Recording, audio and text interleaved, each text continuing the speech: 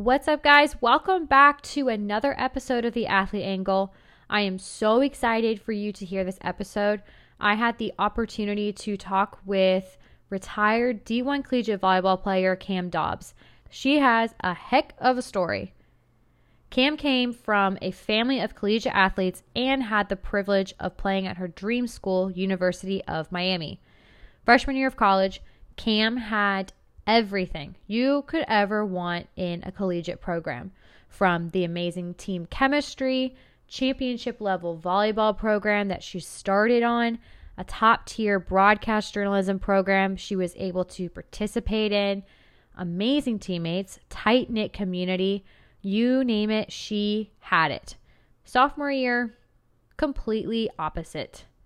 Her athletic career was riddled with injuries, and she was constantly fighting for a starting position on the court. After suffering 2 previous concussions, Cam suffered her third in a 12-month period, which ended her career. This started the worst season of her life that she had ever experienced. During this season, Cam had to relearn to do basic functions. She battled with every concussion symptom you could imagine, from constant headaches, light sensitivity, to an emotional roller coaster of depression and anxiety. During this season is where Cam started to learn about the power of playing where your feet are. One of the things Cam mentioned during this period of her life that I think really nails the idea of a healthy perspective in the middle of a storm is this. She said, there is a purpose in your pain, whether you are in the valley or on the mountaintop, you can impact someone. We also talked about her journey with comparison and what it means to be fully confident in yourself as you are. Another great one-liner Cam said was this: I think confidence is mixing contentment with commitment to continue to progress. What's up, guys? Welcome to the Athlete Angle. I'm your host, MC Bell. Do you feel like you're walking aimlessly through life after sports? Do you feel lost without your sport and unsure of how to find confidence in your purpose? It's like the second you hung up your cleats or walked off that field, you've been drifting ever since. Well, I'm here to tell you that you are not alone, my friend. You are one of thousands of student and professional athletes that struggle with transitioning into life after sports. Join me this week as we work to unravel the confusing journey of life post-sports, gain clarity in your purpose, and find confidence in your identity so you can flourish in life after sports. Let's dive in.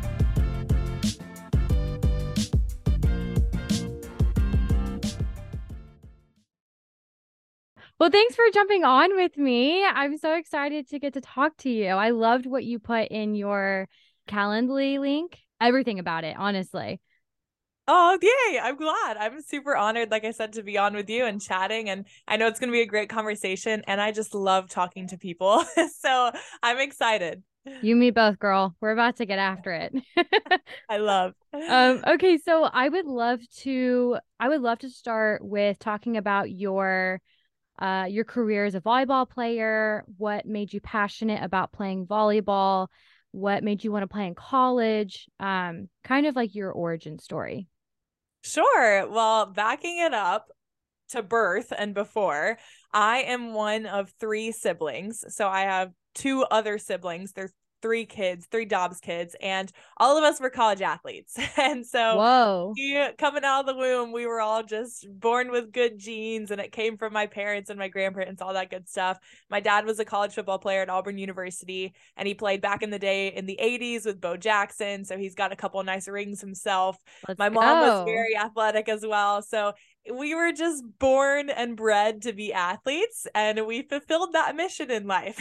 So we were all very competitive growing up. We played every single sport known to man, but being the youngest, I pretty much just copied whatever my siblings did, and more specifically, whatever my sister did. So my sister is 6 years older than I am, but I love her to death, and I just always wanted to be exactly like her. So when she started playing volleyball, I started playing volleyball. I copied the exact same position that she played in. I went to the same club that she played at, and I just followed her footsteps as best as possible. So when she started playing, I started playing. And for my athletic journey, it got pretty serious when I was about 12 years old or so. I decided then that I wanted to play in college, and that was going to be my pursuit through the rest of my years before I got to college. So when I was 12, I started playing club volleyball. I started playing in middle school when I was 11, but as I said, my older sister played. So I was always that kid at convention centers and gyms that would get yelled at for just passing against the wall during a match because I just wanted to play. I just wanted to touch a volleyball at all times. And so I did whatever I could to do just that. But when my sister graduated, I really got serious, started playing club myself. And for me, I just kind of popped off early. So recruiting started really early for me. By the time I was 14, I was already having full ride offers. Wow. And had a lot of options to go to a lot of different incredible schools and programs. So I I committed to the University of Miami when I was, I think, 15, 16 years old or so, and decided that would be the school for me. The minute I stepped foot on campus, I knew that was it. It's kind of like when they say in love, like when you know, you know. It's so true with It is. college recruiting too. Like I fell in love with the University of Miami, with our coaches, with our program, with the comm school, knowing that as a freshman, you could get into studios working as a broadcast journalist year one, rather than waiting till you're a senior or a junior and upperclassman in the school. And so people always ask me why Miami, and seriously tell me why not, because every single thing just checked off my list and more. And even today, looking back on my crazy career that I've had, it's still the perfect fit for me, and I believe I was the perfect fit for it. So that's kind of what got me to the University of Miami. That's amazing. That's cool. You can look back on the college that you picked and have that much peace about your decision and confidence about your decision. So let's go into volleyball. What was your career like at the University of Miami playing volleyball? What were those 4 years, good and bad? What were they? What happened? Well, my volleyball career at Miami is anything but ordinary, because I get in there my freshman year and it's like our literally best in program history team my freshman year. Incredible run, NCAA tournament play, like competing for an ACC volleyball championship. We had players of the week, like All-American type deals. It was just an incredible year for us. At one point, we were only one of 3 teams that were 10-0, and just big spotlight nationally for Miami volleyball my freshman year. And as a freshman, I didn't start every match by no means whatsoever, but I was competing. I was starting some. It was a battle every single day in practice up until game time to figure out, was I starting or was now one of my best friends starting? It was a constant competition, and neither of us knew who was going to be thrown in come game time. So it was really exciting, a big thrill, and a lot of pushing to be just excellent my freshman year, and it was amazing. I created some of my best bonds that I've ever had with my teammates. We had incredible chemistry on the team. We had Bible studies that we would do together every single week, and it was just amazing. So that was year 1. And then year 2, it was like the complete opposite. I Like, was waiting for the ball to yeah, drop. I was like, yeah. there's So no way. it was totally like 180 year number 2. We had a lot of our seniors the year before graduate who were kind of a big cornerstone of our program, not even just like skill wise, but I mean, yes, too, but also just with chemistry, with the culture they had built. They had just done a great job creating our program. And with them leaving, it kind of let us in a little bit in a rut. And so we were back a little bit at square one, trying to recreate our chemistry and our culture, but with new players. I think we had like 6 or 7 freshmen come in that year, which is a lot. And the year before my freshman year, another interesting fact about my freshman year is that I was the only freshman on the team, which is extremely rare. Yeah. So, I mean, volleyball teams aren't huge anyway, but at the smallest, you might have a class of like 3 or 4, but it is unheard of to have only one new girl on the team. So it was just complete shift from having only one the year before to now having like 6 or 7 new girls. Big difference. We didn't have the record that we had the year before. We weren't playing near as well. And for me, my season started off with me being the starter on the team. And then about a couple weeks into the season, I got beat out by a freshman. So now I was just facing what I fought for the year before. Now I was on the bench as a sophomore, thinking that I was kind of getting comfortable in my position, but I was not satisfied with being on the bench, and I had other skills to add to this program. And so I actually switched positions to being a defensive specialist. So I went from an outside hitter to a defensive specialist. And then after about a week or two getting comfortable in that position, which mind you, I was probably like the tallest DS in the entire nation because they only play back row and I'm 6'2". So I was a little tall for my position, but it was great. And then getting comfortable in that position, I then got concussion number 1. Oh, So no. it's like, all right, like grinding, get benched. Okay, switch positions, grinding. Okay, now I'm benched with an injury. So I go through concussion number 1 and I'm out for about 2.5 weeks. It was terrible. I hated it. I couldn't stand being out, but I came back. But during those times of being out, as athletes, we know time goes fast when you're not there, if that makes sense. So like you might be out, but the team is still going. Like they can't hold you back and hope for you, you know, whatever. They have to move. And so while I was out injured, my place got filled once again. So now I'm coming back once again, and I switched positions for the second time, playing my third position within 1 month at the University of Miami, Division I program, like college volleyball, Power 5 conference craziness. And so I come in the day I was healed, and I walk to my head coach's office, and I just tell him, Keno, I've already played 2 positions on this team. If you want me to pay a third, I got you. Like, I will do whatever it takes to be able to get out on that court and just use me wherever you want me to be. And that's exactly what he did. So the next day I started training as a middle hitter, and this is my third position. So in football terms, for those who might kind of get football more than volleyball, it's pretty much like going from a tight end or a wide receiver to then switching to a kicker to then switching to a defensive lineman. Oh my gosh. In a matter of a month, and at the Power 5 ACC conference level. Like insane. And that was my career my sophomore year. So I finished the season as a middle, continued on, trained through spring, was finally kind of getting the hang of this whole middle thing. I was a starter at it and I earned my way on the court, but it was so new to me. I was learning so much every single day. I just felt like a sponge, like a little kid where everything was new, and it was crazy, but I was loving it. And it was so fun. So I continue through spring, start really improving at the position and learning a lot. And then all of a sudden I'm halted once again. So I get elbowed in practice as I'm blocking. I get elbowed in the head and I get concussion number 2. So once again, a pause in my career, but I was only out for 2.5 weeks again. I kind of knew the drill at this point. So I'm like, okay, fine. Like we're in spring season at least. I'm not missing matches. I'm going to heal and then go into summer training. So that's what I did. And at this point, as I'm going into my junior season, I am feeling good about myself. Like I am getting the hang of this whole middle thing. I'm getting stronger. I'm feeling good. I feel like I'm kind of a top dog now, being an upperclassman, got this whole college volleyball thing under my, belt. I am entering my junior volleyball season, but my senior year of classes. So I'm 1 year ahead of the game academically.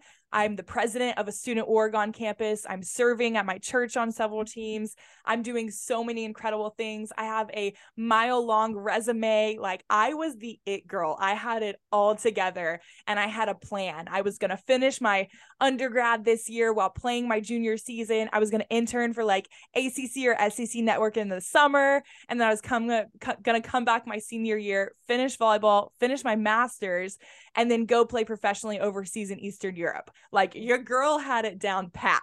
Holy cow. So I was ready to go. And so my junior volleyball season starts, and it is this promising junior year. So ready, starter, captain, the whole shebang. And the first tournament of my junior season, I make this sick block move, and my hands just happen to be a tiny bit wide, and I get nailed in the forehead. And this starts the next 6 months of my life being completely flipped upside down, because that final nail was the final blow to my head that forced me to end my career. And so this ball to my head gave me my third brain injury, my third concussion within 12 months. And it started the absolute worst season of my life, where not only was I taken out of the sport, but I had to drop out of college. I had to, face my therapy was learning how to walk again in some areas. And it was just darkness, depression, anxiety, and every single symptom of concussions known to man.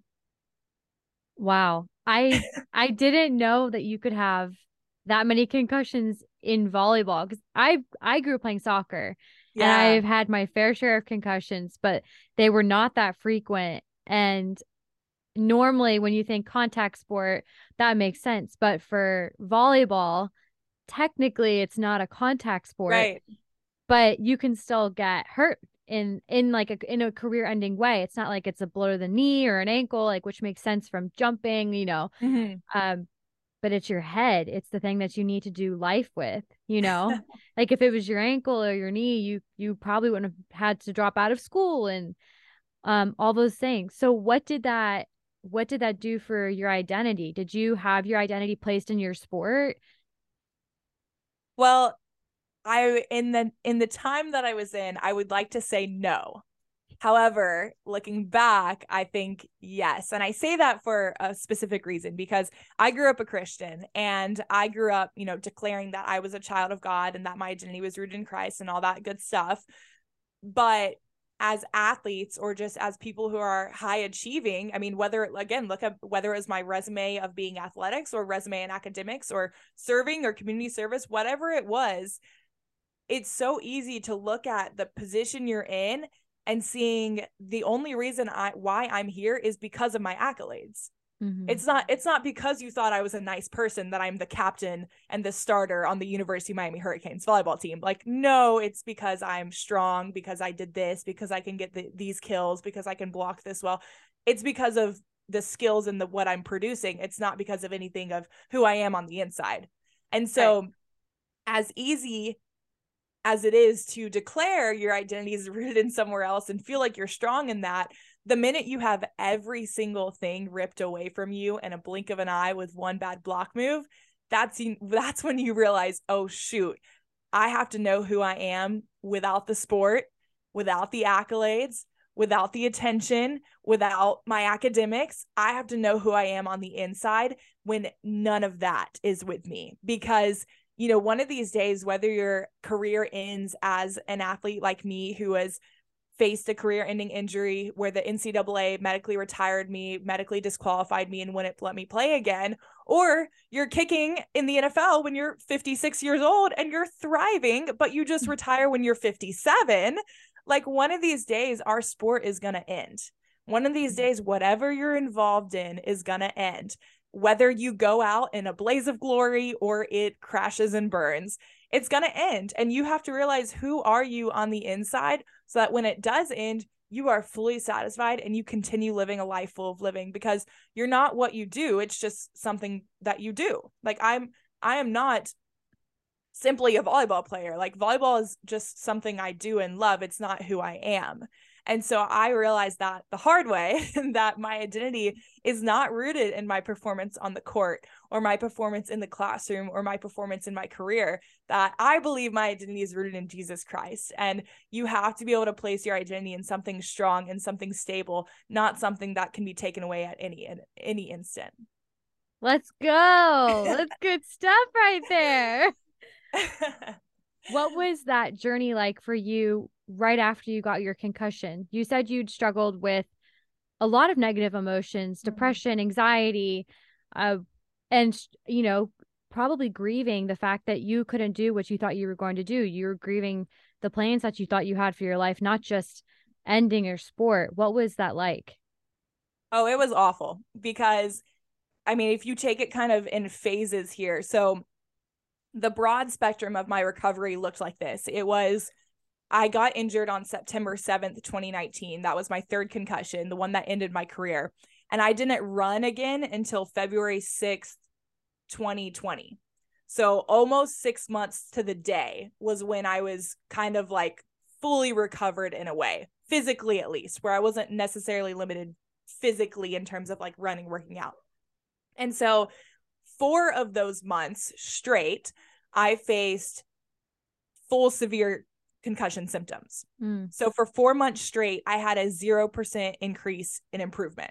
Wow. 4 months straight, I faced headaches, dizziness, nausea, sensitivity to light and noise, pressure in my head, trouble sleeping, sensitivity to light and noise. I mean, I think I just said that out. Memory loss. Yeah. I still have a little bit of that today, as you can tell. So many, I mean, every single symptom known to man, including anxiety and depression. So I had not only the physical symptoms, but all the emotional symptoms as well. Anxiety, depression, sadness, feeling lost, feeling dazed, having no energy, no motivation. All of that is what I faced on it, in addition to the physical things too.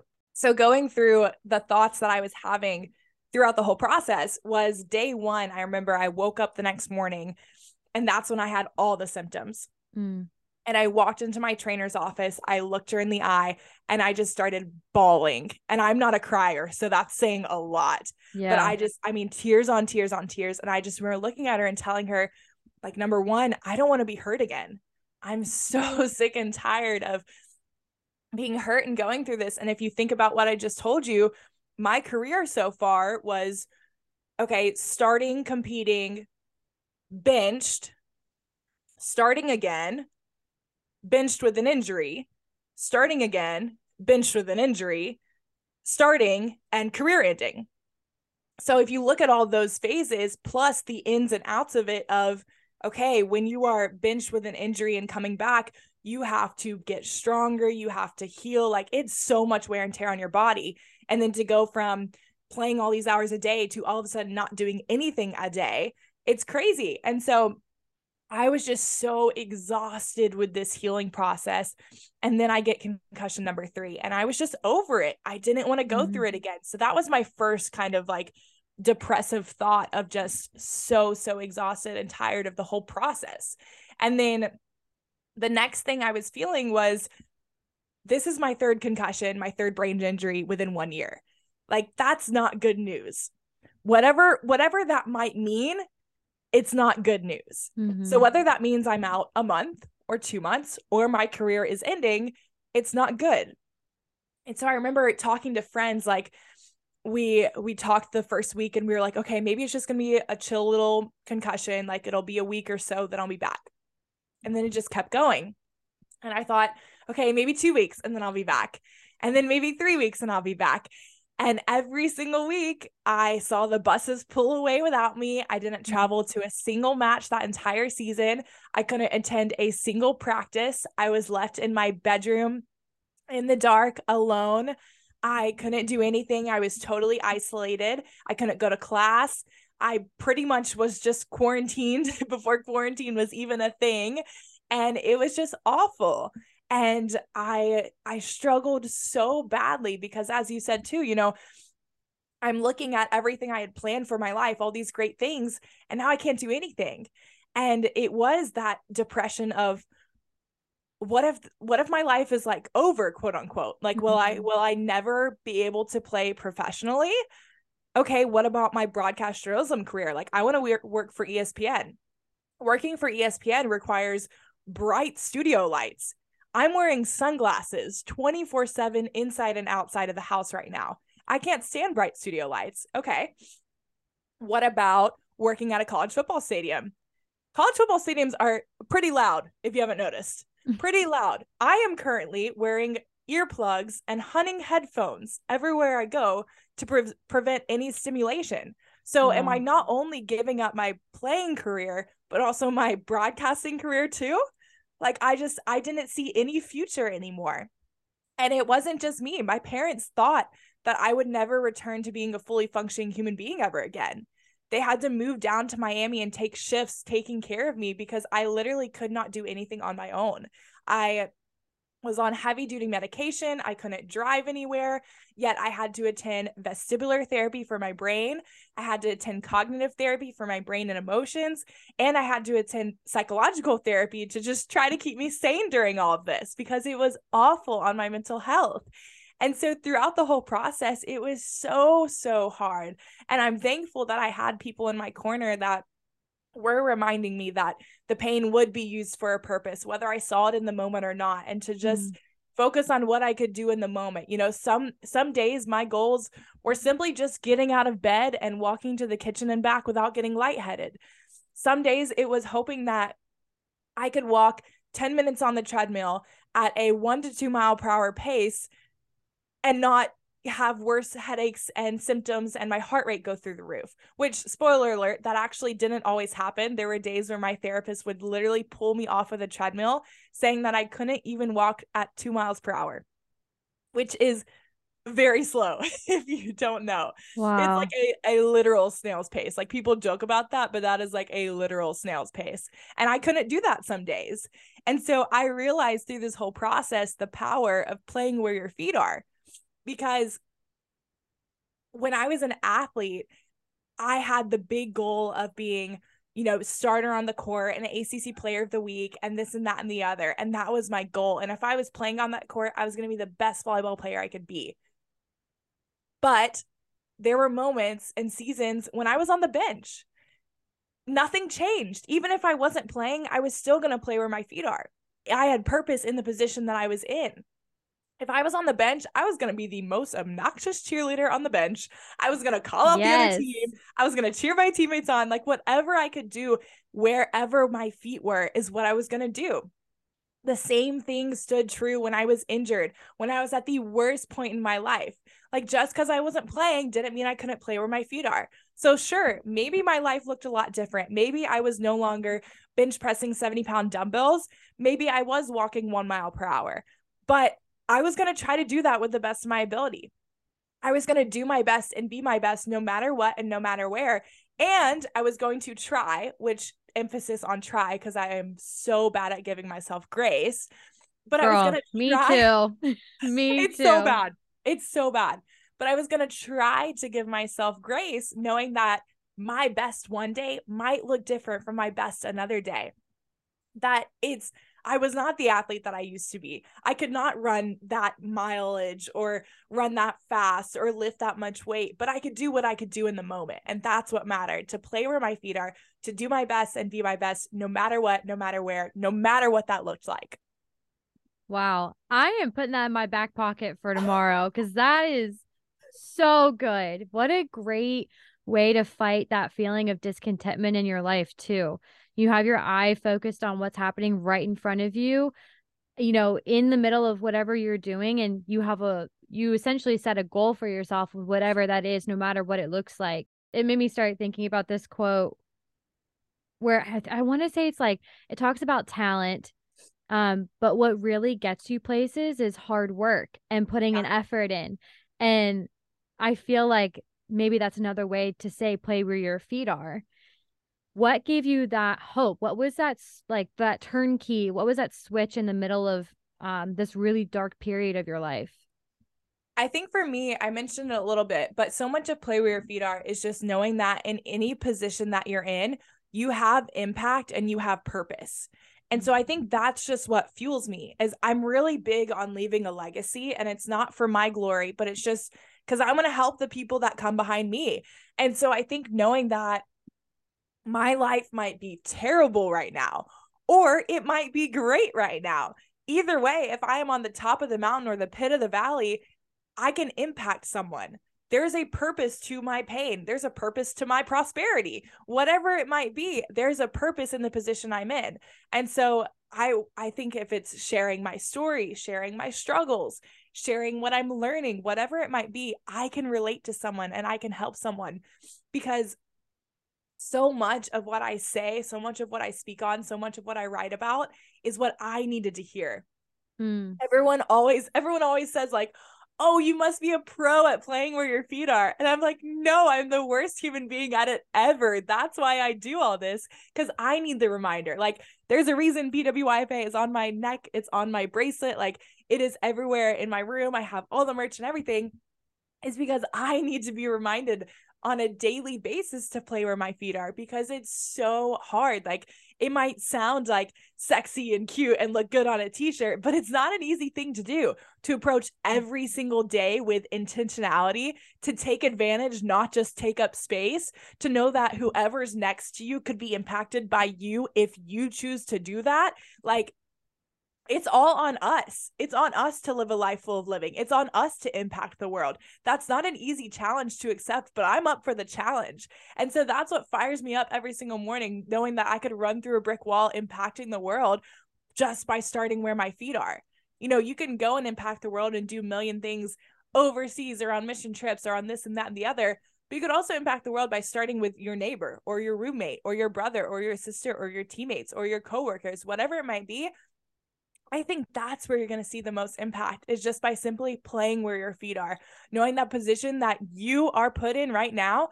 You're put in that position for a purpose. Like you were born for such a time as this, and you are specifically in that situation because you are going to make the most impact if you choose to do so. Wow. I think we're good. Oh my gosh, that is so good. You know, I love that you're so passionate about this, but I think it takes some endurance and some challenges to be able to sustain that level of not just motivation, but live your life every day, like you're saying, with intentionality and purpose, and wanting to impact people because you've seen it in your own life. And one of those things, I think you mentioned it, was comparison. So what has your journey been like with comparison? I have struggled a lot with comparison, and I know that comparison is the thief of joy. So I try my best to just prevent any of it coming inside of me. And just, I mean, disclaimer for anyone listening, obviously there is a positive side of comparison. Like I try to compare myself to Tim Tebow because he's one of my biggest role models. So I want to be Love like that Tim guy. Tebow. Yes, like in the sense that he is doing all of his work with SEC Nation, of how he's doing broadcasting with ESPN, how he's producing books, he's preaching, like he has his own foundation, he's giving back. Like I want to compare myself to that because that's who I want to be like. However, there's also a very negative side to comparison that we are referencing here. And I've struggled with it a lot. And for me personally, talking about my own journey, I think as an athlete and going through what I did medically retiring, I struggled more comparing myself to my former self rather than to others. I think that I was pretty confident in myself and in my doings, that it wasn't like I was looking at others and thinking or wishing I could be like them, but I was comparing myself to either who I used to be, how strong I was, what I could do, my abilities, how I looked, everything that came with being a full-time collegiate athlete to being a full-time avocado who had a brain injury, versus, you know, who I was in the moment and who I wanted to be. So whether it was looking back or looking forward, it was both negative. And it was not being appreciative of who I was in the moment, what I had just gone through, the fact that my brain actually still functions to this day after facing all of those brain injuries in such a small amount of time. Praise like God. Amen to that. I was so just stuck in thinking that what I used to be was the best. And I think it goes back to identity, because I was placing my worth in who I was as the volleyball player. I was placing my worth in, that's why I was so good. That's why I was a big deal, was because of everything I had done. When in reality, I'm a big deal because I'm a child of God. I'm a big deal because of everything God has done for me, not because of what I've done for him or others, period. And so I think that so much of comparison, your root of it is going to be found in your identity. I think if you're secure in yourself, if you're confident in yourself, you won't be comparing to others because you won't need to. You're going to be so secure in yourself and confident in yourself that sure, they're great, but you are so confident in the position you're in. And I want to say too, I don't think that confidence is being like just simply content. I don't think it's being like, oh, I don't lift 70-pound dumbbells anymore. I only lift 8-pound dumbbells. And I'm just, that's just life. That's, that's it. That's que sera. Like, I don't think it's just being satisfied in the season you're in. Like, I don't think it's okay to not be okay. I don't think that's confidence. I don't think that's getting rid of comparison. I think confidence is mixing contentment with a commitment to continue to progress. And so it's not just being where your feet are. It's not just being satisfied and, oh, life is terrible, but here I am, so jolly good. Like, no, I think it's okay. Life is terrible.